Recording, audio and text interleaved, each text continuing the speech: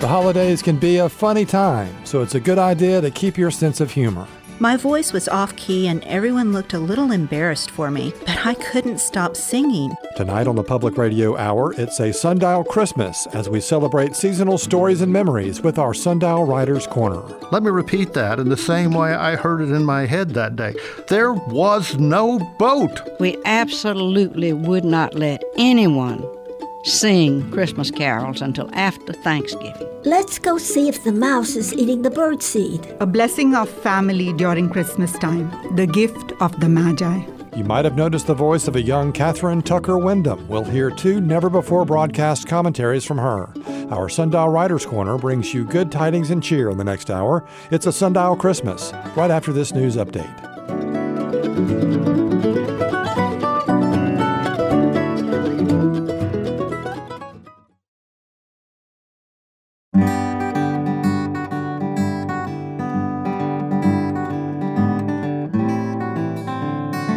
It's a Sundial Christmas here on the Public Radio Hour. I'm Brett Tannehill with Dory Nutt co-producing. This is our weekly mix of special programs, community conversations, and homemade radio stories. We hope to stoke your sense of holiday humor and wonder with some homemade radio stories, courtesy of our Sundial Writers Corner. Listen also for 2 never-heard-before Christmas stories from the legendary Catherine Tucker Wyndham. But first, let's go back to the 4th grade. Here's Sundial writer Melissa Ford Thornton. 4th grade, December. Snowflakes cut from paper were taped to the classroom window.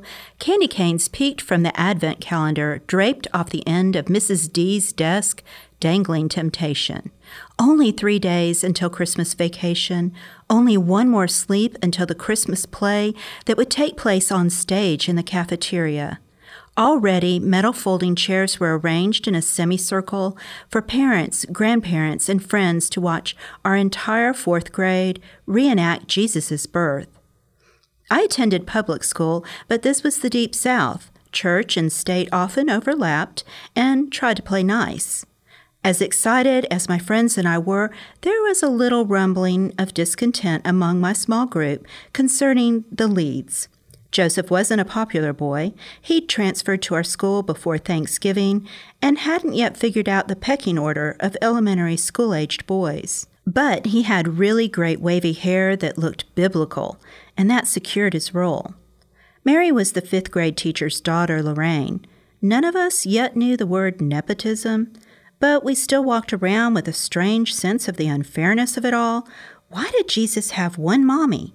Couldn't there at least be a stepmom so there could be twice as many leading roles for girls? At recess, I met up with 2 of my best friends. They both had pretty good parts. One was cast as the angel who got to say words like behold and hark. The other got to wear a cute camel costume. They both whispered about Lorraine, saying she's bossy and spoiled. I tried to think of her good qualities. All I came up with was that she had the shiniest black hair. That made me feel worse. I was envious of her starring role and now her hair. I was going to hell in a handbasket for sure. That's what I'd overheard Mrs. D say to our principal one day when she found petrified chewing gum on the underside of an eraser. Kids these days, they're going to hell in a handbasket. I wasn't sure what that meant, but it didn't sound like a good thing. Even with all the growing excitement of winter break, I felt a bit down for 2 reasons. I'd been relegated to the purgatory of any school play, the choir. I was one of several in an anonymous group, and we didn't get to wear a costume. And then, of all things, we were told not to sing. The music will be played over the loudspeaker, Mrs. D informed us. Reason 2, unlike everyone else I knew, my mom worked outside the home. She wasn't able to come to my brownie badge ceremony. I wasn't sure she'd be one of the proud faces beaming during curtain call. That's when even the choir got to come on stage and hold hands with wise men. The afternoon of the play arrived. Mom told me I needed to get a ride to and from school with my friend's mom, my friend the camel. It was a long day.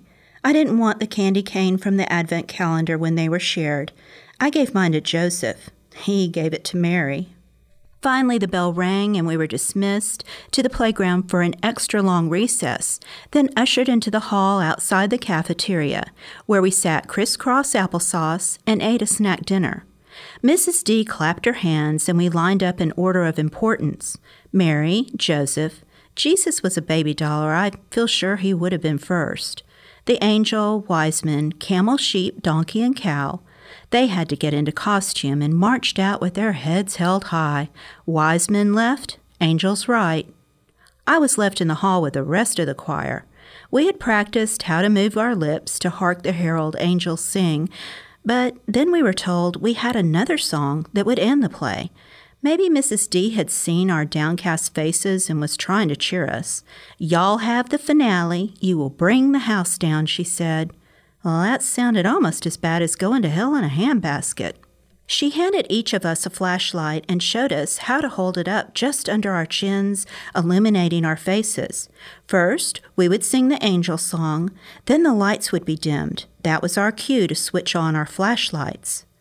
Cars began to pull up. We were marched to the end of the hallway to wait until the audience was seated. It was a short play, but 20 minutes can seem a lifetime. I hadn't seen my mom's car in the parking lot. I didn't see her come through the hall. I just wanted this over with. Suddenly we were told to stand up, but walk slowly as music began playing.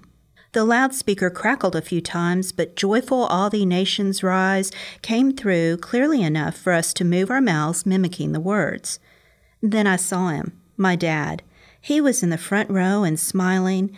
Mrs. D shook a pair of maracas and dimmed the lights. Our cue. I switched on my flashlight and glanced at my fellow choir members. We looked spooky and kind of awesome at the same time. Feliz Navidad, Feliz Navidad. We walked onto the stage and for some reason, I just started belting out the words. Feliz Navidad, Prospero Año y Felicidad. I knew this song, every word. My father was born in Mazatlan, Mexico. He played carols, silver bells, and It Came Upon a Midnight Clear on his big hi-fi in the living room every December. The words were sung in Spanish, like most of his records, so I guess I never thought of it as Christmas music. My voice was off-key and everyone looked a little embarrassed for me, but I couldn't stop singing. Then something happened. Slowly, every parent in the first row stood and began singing along with me, louder than the singer on the speaker, voices off-key and pitch-perfect joined. I want to wish you a Merry Christmas from the bottom of my heart. My dad was standing too. Though it was still dark, I knew he saw me, one small girl, his daughter, in an anonymous chorus.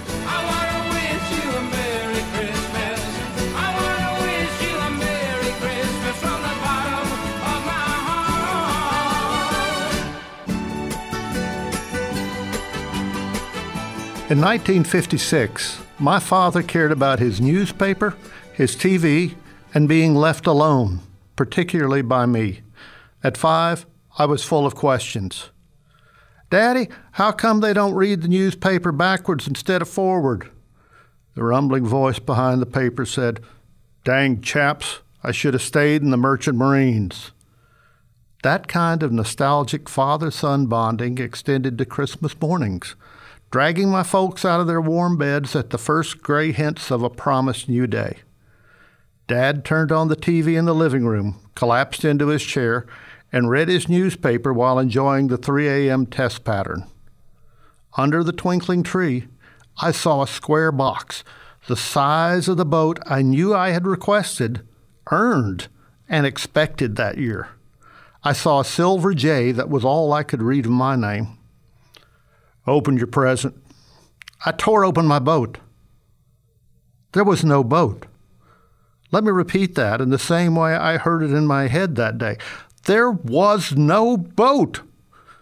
There was a small case with a hinged white top. "You'll like it," said the voice. My father would never lie to me. I opened the lid and saw the small turntable. The voice said, "It's a phonograph. Monophonic. You can keep it in your room, away from us." Boat?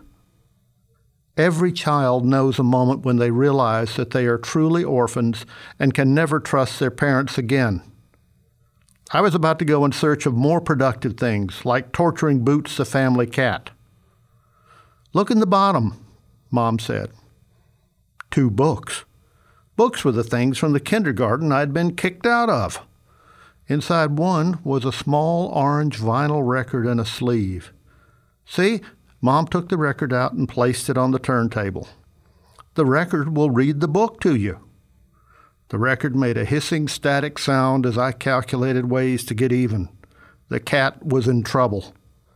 The record said, "Hop on Pop," as Mom's finger moved and commanded the words from the page. I still wasn't sure. "And you can learn to read all by yourself. Just move your finger and say the words yourself until you can do it without the record. Then when your smart-aleck cousin Harold comes over, you can show everybody that you are as smart as him." I tried it by myself. Hop on Pop. It wasn't bad. Mom beamed and the newspaper rattled. I'd never been called smart. Trouble? Yes. Smart? No. Then I looked at the second book. On the cover was the biggest boat I had ever seen. Mom said, "That one's a Bible story, Jesus or something." I set the needle down on that record. Noah built the biggest boat ever. All Christmas morning, I turned pages over and over until the biggest boat ever built lived inside me, forever mine. Mom said, "Maybe we found something he likes more than trouble. Maybe we should buy him more books." The voice said, "Hell, if it will keep him from sticking the cat's tail on the light sockets, I'll buy him every book he ever wants." I barely heard. At that moment, I faded away from the world of Mom and Dad to the world of books. Books would become my best friends, my wisest teachers, and always my true parents. Mom and Dad kept their promise and bought me every book I ever wanted to keep me out of their hair. And Boots the cat lived a long, happy life.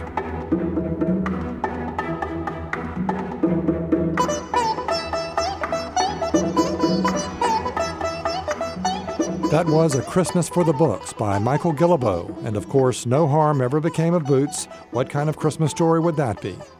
Michael is also one of the owner-operators of Madison Press Publishing, which spearheaded last year's Sundial Writers' Corner book, 52 Weeks of Sun, available on Amazon.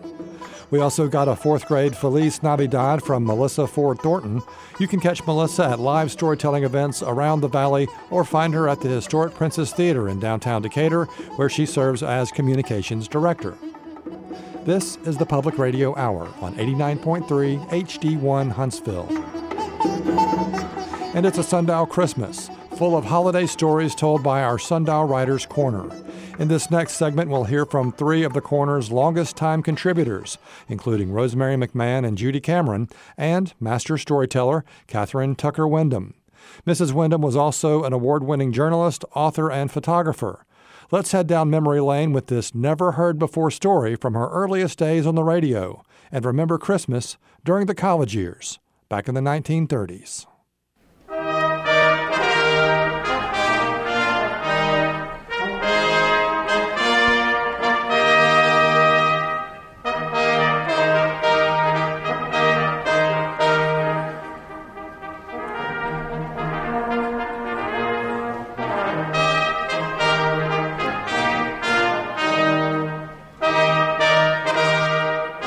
Now we are on the campus of Huntington College in Montgomery. Huntington College. Graduated there. Spent 4 Christmas seasons on that campus a long time ago. It was a simpler time then. We had Christmas trees. It was Depression years, the late 1930s. And I remember it was always after Thanksgiving, after we'd been home for our Thanksgiving holidays, that we would begin the official celebration of Christmas. And up on 4th Hanson, where I lived, that celebration would begin with the singing of Christmas carols. We absolutely would not let anyone sing Christmas carols until after Thanksgiving. And then that first night, after we were all back on campus after our visits back home for the holidays at Thanksgiving, we'd drag out our bags of dirty laundry. I guess we always had dirty laundry. But we'd put those bags down the hall like big cushions, and we'd all sit on those bags of dirty laundry and began singing all of our favorite carols. Oh, come all ye faithful, and Silent Night, and Joy to the World, and Away in a Manger. And always they had to be carols. They were not the popular Christmas songs we sang that first night. And it was a great tradition there. And we had a Christmas tree down in the front parlor. I suppose the tree may have come from the campus itself. Mr. Moore probably brought it on his tractor and put it up there in the dormitory parlor. And we exchanged small gifts. This was the Depression time. And I still have 3 beautiful handkerchiefs that Lil Roberts gave me, and a book of poetry from my roommate Martha Rankin. And then when it was almost time to go home for Christmas, there would be a pageant in the chapel, a reenactment of the Christmas story with Mary and Joseph and the babe, and the good voices on the campus singing in the chorus, and Mr. Jensen playing the organ under the green window. And it was all so beautiful and so simple and so pure.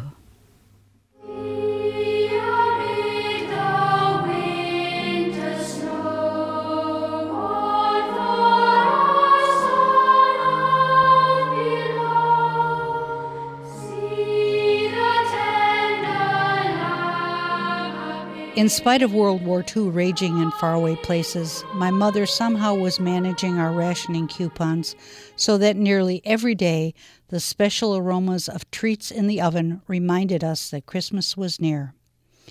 But the one thing that was very different was the added excitement when my mother announced that my big brother Ralph, who was in the Army Air Corps, had been granted a furlough and would soon be home from his station in England. The big double doors to our front parlor were always kept closed, I suppose to avoid heating it during the cold Wisconsin winter. But when the fragrance of evergreens seeped into the hall, my brother Ronnie and I lay down on the floor to try to peek through the cracks. We couldn't see anything, but cold, balsam-laden air hit our faces. We stood up, and Ronnie solemnly announced, "It's the North Pole in there." And I believed him because he was one of my 7 big brothers. And sure enough, on Christmas Eve, when we returned from church, the parlor doors were open to a breathtaking sight. It was a huge tree, decorated with big colored lights and a glorious assortment of things, from glass ornaments to childishly crafted baubles, and lead icicles artfully hung one by one. On the top stood a big red spire, which my father called God's Finger. I don't remember what I got for Christmas that year, but I never will forget that tree. Most years, our tree stayed up until Epiphany, which is January 6th, but this year it wasn't taken down on schedule. Ralph had not come home. We didn't know why, but my mother cheerfully insisted that he would be walking in the back door at any moment to see that beautiful tree. And so it sat in our parlor. When we passed in the hall, we became aware of the effect of our footsteps. First a gentle rain of needles, then torrents. My father no longer plugged in the lights. Finally, ornaments began to slide down the bare branches. A couple of them fell during the night, exploding on the hardwood floor and scaring us awake. Mother took a spool of thread from her sewing box and tied the ornaments to the tree.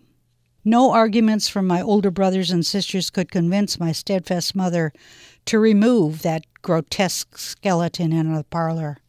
Our lives moved apprehensively into gray February. Then, one morning around Valentine's Day, when we woke up, there he was, sitting at the foot of the bed. He smelled like wet wool. Through my sleepy eyes, I recognized the olive drab uniform. "I know who you are," I said. He laughed. "I know who you are, too." "Did you see the Christmas tree?" He smiled a broad, satisfied smile. "Yep," he said. "It sure is beautiful."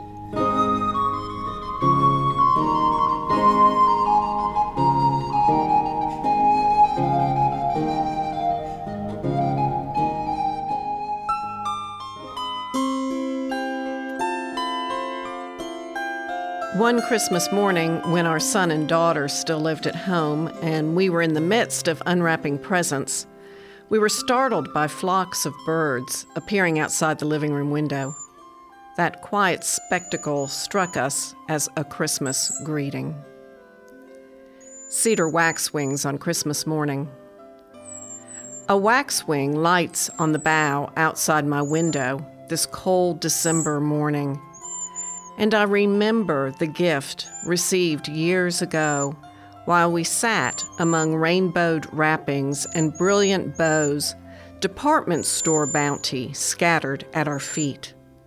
A flock of robins and waxwings, numerous as snowflakes, darkening the same window like a shadow. 4 faces pressed to glass, we watched the birds descend, lighting on the naked maple tree, red breasts and black eye stripes, yellow tail tips and muted gray wings fluttering, filling the tree with living ornaments. In the air, their morning melody pealed as sacred as silent night, giving benediction before they arose and took flight, leaving an empty tree and spirits graced by wonder.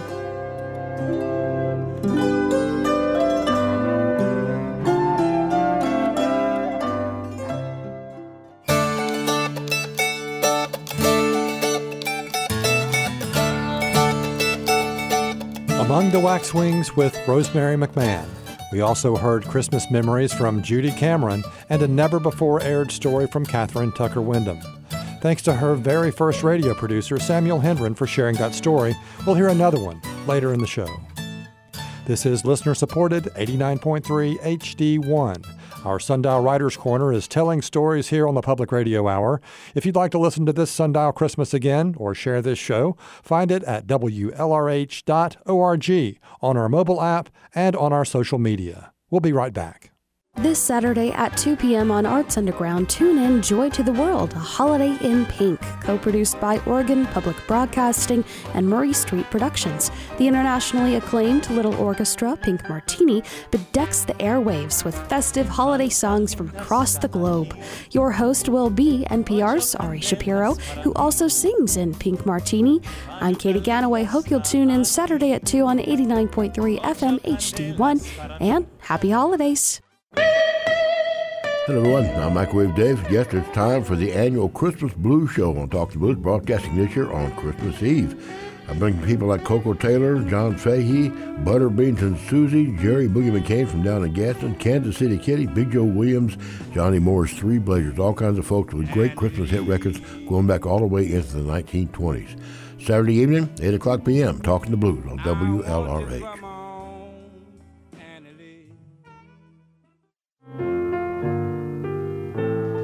Hi there, I'm Morning Blend host Dory Nutt. As a former musician here in the Tennessee Valley, I know the importance of the free access WLRH gives to nonprofits on our airways. The PSA program that this station offers helps enrich our community in so many ways, and every donation from listeners helps make a difference. Please contribute today at WLRH.org, then click support. And thanks.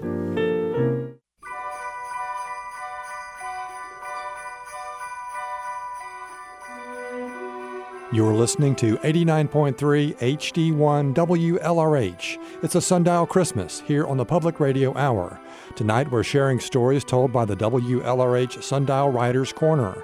Visit the Writers Corner in its regular broadcast time every Monday morning at 9 and explore hundreds of stories in our Sundial archive at WLRH.org. You can also submit your own story. One of the holiday season's most iconic images is the star, a symbol of light in the darkest days of winter, a beacon of hope, or sometimes, on rare occasion, a star of vengeance. Here's Sarah Belanger.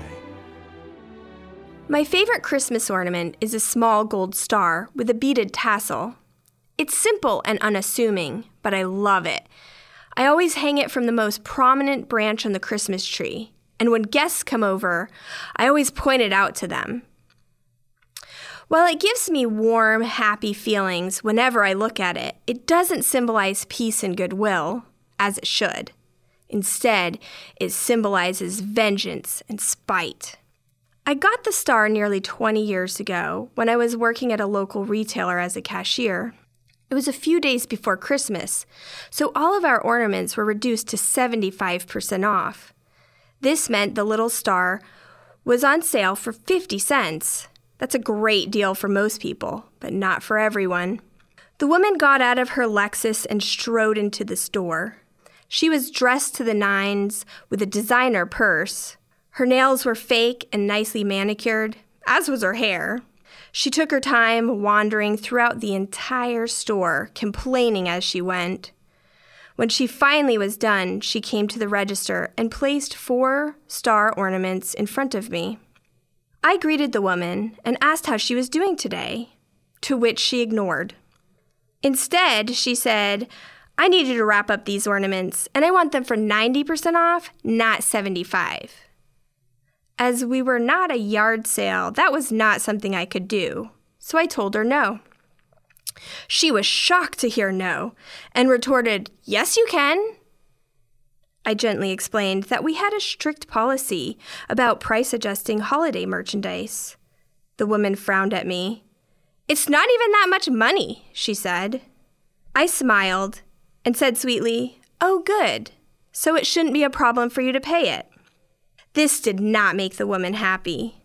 She argued with me, becoming increasingly rude and belligerent.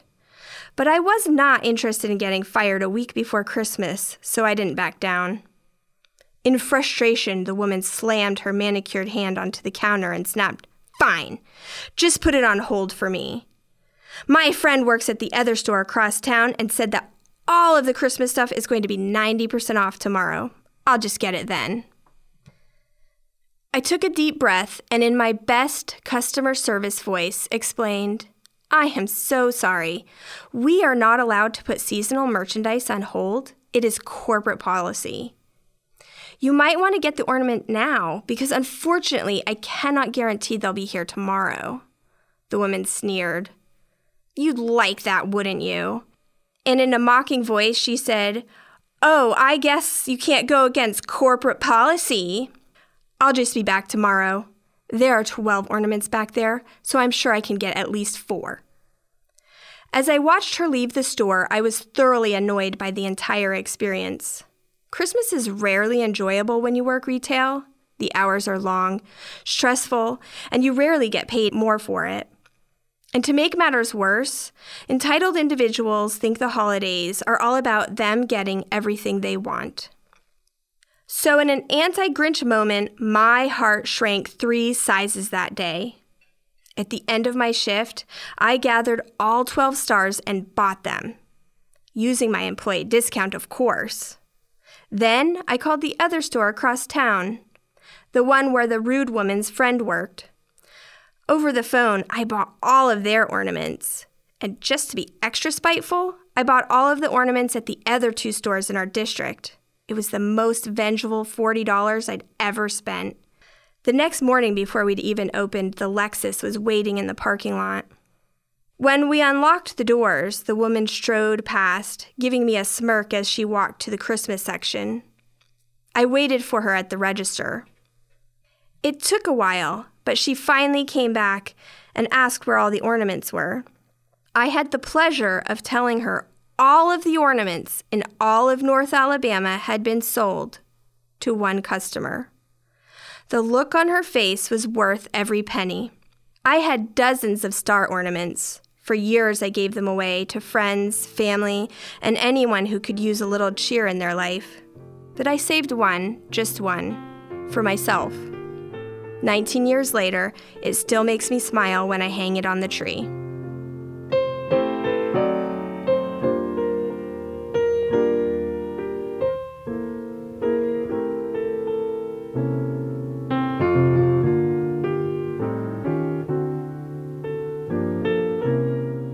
It's 1962, and Mom handed us the newly arrived Sears and Roebuck Christmas catalog for Brother and I to look through.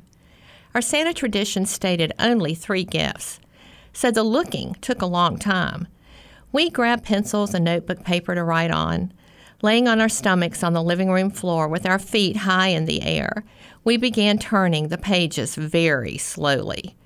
We spent hours looking at the catalog, and our list always had dozens of items we liked.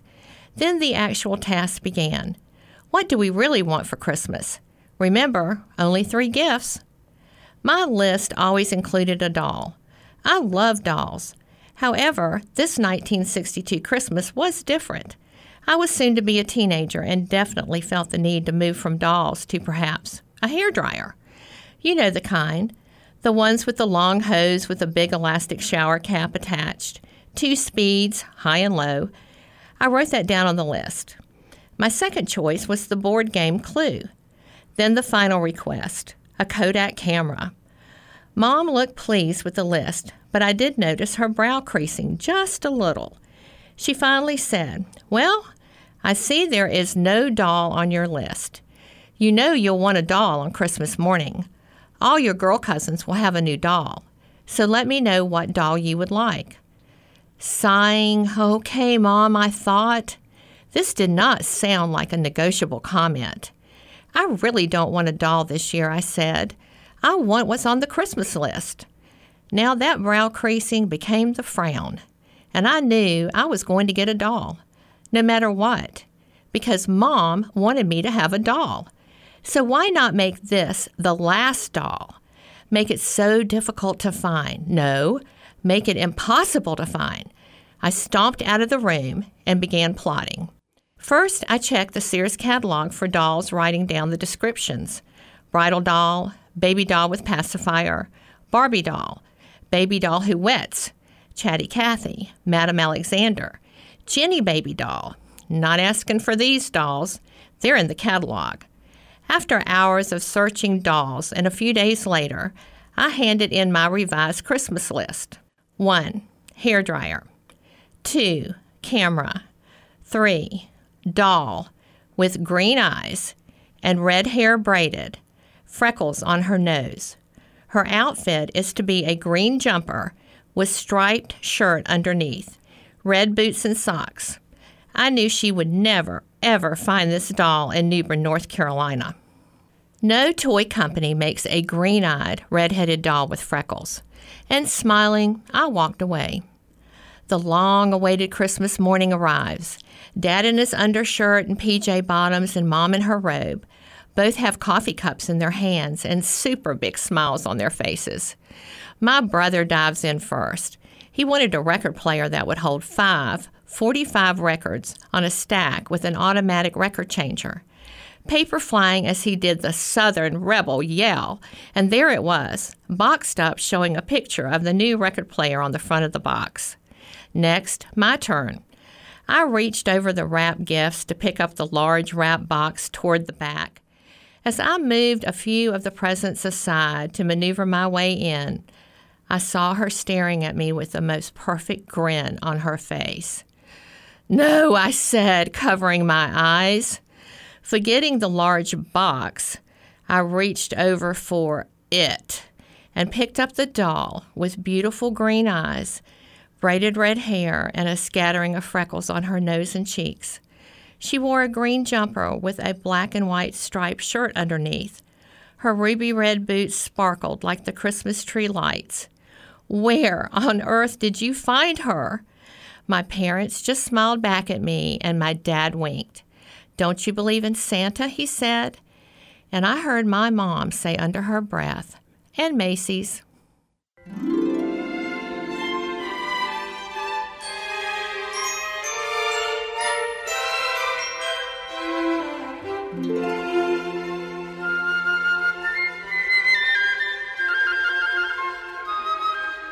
What's a memorable story of gift giving or gift receiving for you?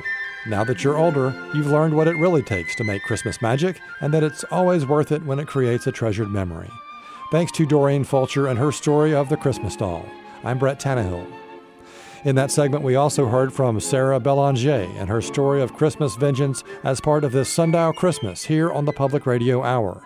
You can find this entire show and listen again at WLRH.org and on our mobile app. We hope you're enjoying these stories told by your friends, family, and neighbors in our Sundial Writers Corner. We received a couple of early Christmas presents here at WLRH that we're sharing with you tonight. 2 never-before broadcast stories by master storyteller and author Catherine Tucker Wyndham, remembering the holidays back from the old days. Let's hear about another of the holiday's most beloved traditions.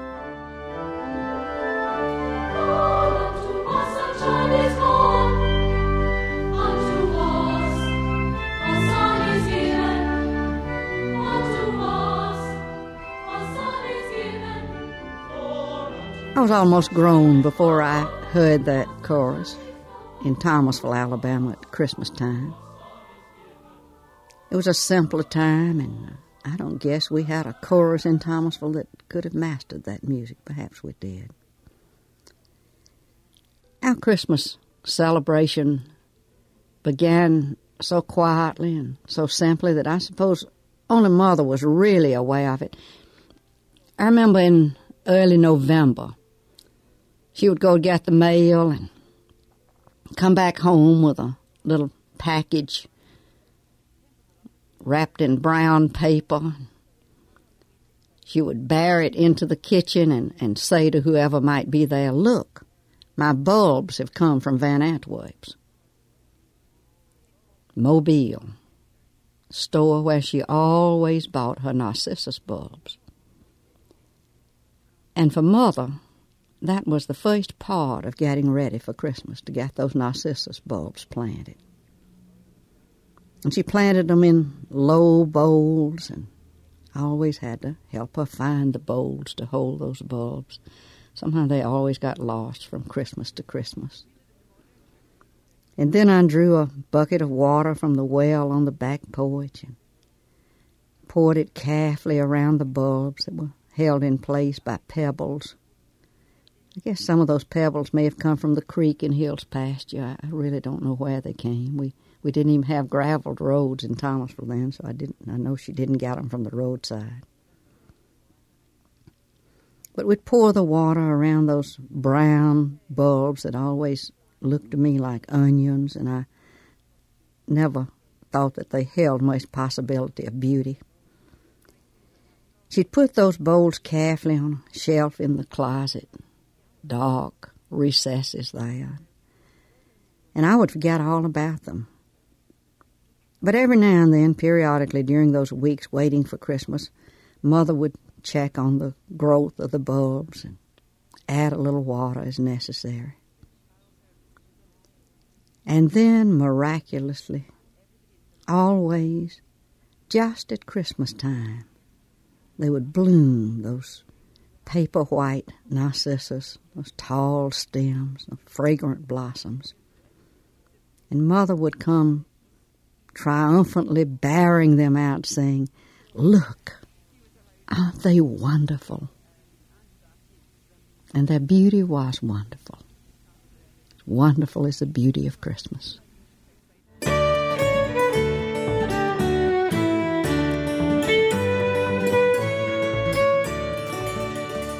I don't want to wait anymore, Mama. I don't want to sing tonight. And that old Christmas tree is sticky. We're never going to open those presents. Joseph and his mother were rounding the house, going to the bird feeders to fill them. "Oh, Joey," said his mother, "it does seem like Christmas has been here a long time, But you'll sing with the children tonight, and we will open those presents in 4 more days. That's when we will celebrate the baby, and Santa will come." "I don't want to go," declared Joey. "I thought you liked those songs." Mother reached for the ladder so Joey could climb up. "I know you like Jingle Bells and Deck the Hall. Your favorite is, 'Jesus our brother, kind and good, was humbly born in a stable rude, and the friendly beasts around him stood.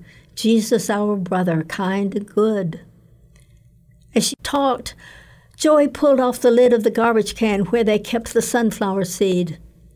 Mother picked up the quart jar inside, filled it with Joey climbing up the ladder. He lifted the lid of the feeder, and she began pouring in the sunflower seed.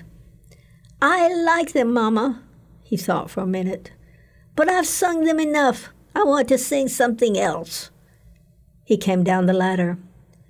"Will you please open the other can, Joey?" He pulled off the lid. "Look, Mama, there's something in the jar." "Oh, it's a little mouse," she cried. "How did it get in, Mama?" "I'm not sure, Joseph, but little mice can wiggle through tiny holes. Look here at the top of the can. The mouse has gnawed off just enough to squeeze in." They stood silently looking at the little creature in the glass jar. "Mama, you set a trap for that mouse in the kitchen. Are you going to kill this one?" Mother thought a minute. "No, I don't think so." "Why?" "Well, Joseph," she finally said, "it's Christmas. We can give the mouse a gift. We can give him his life." She waited a minute. "And because of St. Francis." "Who?" "Hey, I'll tell you about him when we go inside." She picked up the jar and tilted it sideways. The mouse sprang out and disappeared in the shrubbery. As they went toward the back door, Joey started singing, "I sent the dove from the rafters high. I sang him to sleep, my maid and I." Back in the house, they sat down on the couch in front of the fire. Mother was holding a big picture book. "Do you see these words, Joey?" He nodded. "They say, St. Francis and his brothers." "But, Mama, I don't see any more people. I see just animals." "Yes, Joseph. You see, St. Francis, who lived a long time ago, thought all the creatures were his brothers and sisters. He fed them and talked to them and loved them like his family." They turned the pages looking at the pictures. "Look, Mama," Joseph cried. "Here's the baby with the animals. It looks like our baby and the animals over there." Joseph pointed to the shelf where some wooden figures stood. He said, "There's the baby, and Mary and Joseph, like my name, and wise men and angels." "Yes," agreed his mother, "and it was St. Francis who first put those figures together. Some people call it a manger scene. Some call it a creche. Some call it the Nativity." Just then the doorbell rang. Joy ran to the door and saw a big truck in the street. The man at the door was holding a package. Joey opened the door. "I have a package for Joseph Cady. Does he live here?" "I'm Joseph Cady." "Then this is for you." Joey took the package to the couch. "Who is it from, Mama?" "It's from Gran. She says, 'Open today.'" Joey tore into the box with a little help from his mother. He found inside a creche with a baby, Mary, Joseph, and almost as many animals as Noah had on his ark. All morning Joey played with his present, arranging the figure one way and then another. Mother noticed that he was singing, "La, la, la, la, la," as he worked. Other times he was singing, "I said the donkey, all shaggy and brown, I carried his mother to Bethlehem town." Suddenly he called, "Mama, I'm hungry." She sang to the tune of Jingle Bells, lunchtime, Joseph, come and eat your lunch." Joey laughed a merry, merry sound. He finished his peanut butter and crackers, then the apple. He upended the glass of milk and drank it all down. "Mama, I think I want to sing tonight.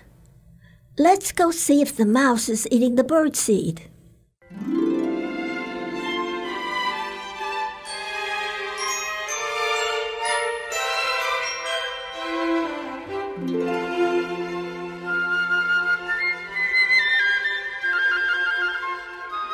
That was Sarah McDarris and Too Much for Christmas. Sarah is a lifelong creator and musician and also hosted the local public television show Grunches and Grins back in the day. We also heard another never-before-aired Christmas memory from Catherine Tucker Wyndham. This is A Sundial Christmas on the Public Radio Hour on listener-supported 89.3 Huntsville Public Radio. We hope that you're remembering and telling your favorite stories with the people around you. You can also share your stories with us in the Sundial Writers Corner and leave a comment on our website and mobile app, where you can also listen to and share this show. That's at WLRH.org. Let's close the program with this remembrance from Monita Soni. He came home after a fortnight. It was almost Christmas. We were waiting for him. His words, his laughter, travel tales rehearsed many times over to entertain us. His frame in the doorway warmed the cockles of our heart. His voice reverberated in the apartment, a deep baritone that transformed to a deliciously soft tenor when he sang us lullabies. We opened his black leather briefcase to look for mementos. We could always decipher his cryptic code. He was a man with no secrets. The presents this time were wrapped in gold leaf pink tissue. With trembling fingers and without adult supervision, we undid the wrapping. What we saw took our breath away. It was an inexpensive piece, but befitting the Maharani of Rajasthan or Marie Antoinette. Cleverly handcrafted to be worn from both sides, this one was for Mom, we said, as we admired the piece encrusted with gold and embellished with sparkling gems. But there were two sweet small pendant chains in matte finish also, one in emerald green and the other in navy blue. We chose our colors and slipped them on. Our eyes sparkle like the white kundans in the jewelry. We placed the red necklace on a tray and brought it out into the living room. Dad was sitting on the sofa, grinning his ubiquitous wide grin. Right then, the doorbell rang. Who could that be? It was his younger sister, our baby Bua. What an unexpected surprise, he said, welcoming her in. We passed the gift to our mother. She held it in her hands and admired the smooth, lacquered surface. Her face brightened at the artistry. Layer upon layer upon layer of sheen was added to this, she said, to make it waterproof and durable. Mom passed it to my aunt to hold and admire. This 5,000-year-old technique, the dusting of gold and intricately painted patterns. Now it was her turn to be bewitched by the sheer beauty of the necklace. But our dad was in a conundrum. There were 4 girls and only 3 necklaces. He reached into his bag and retrieved glass bangles.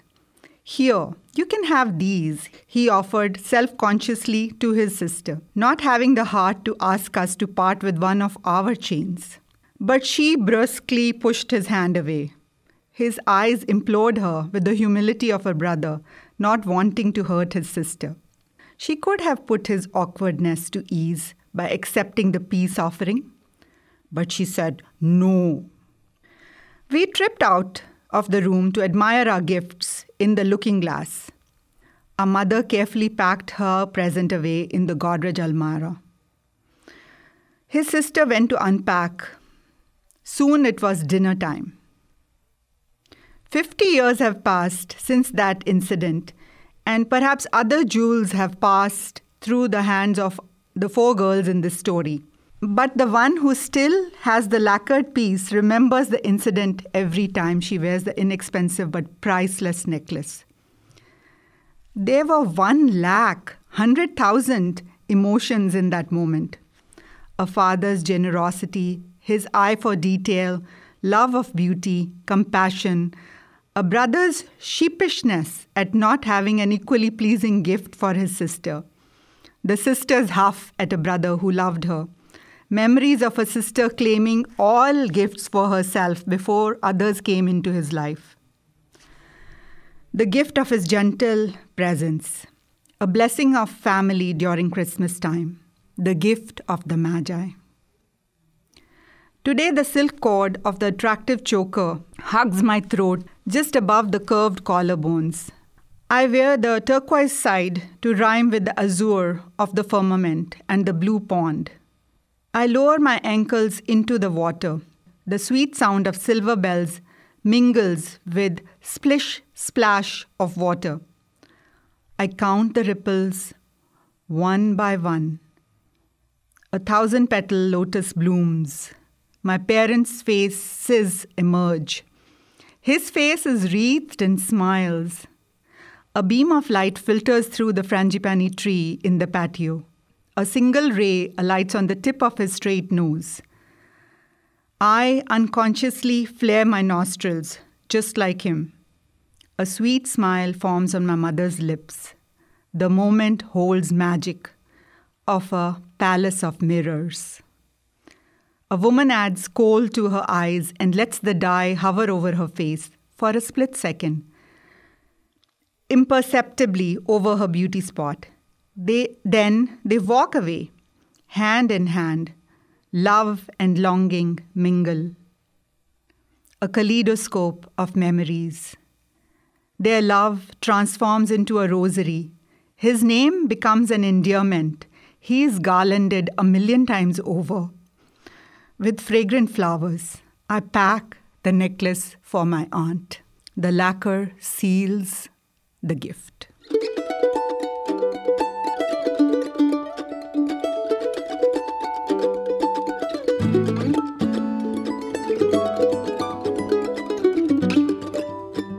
That was A Christmas Story from Monita Soni, one of our Sundial Writers Corner contributors.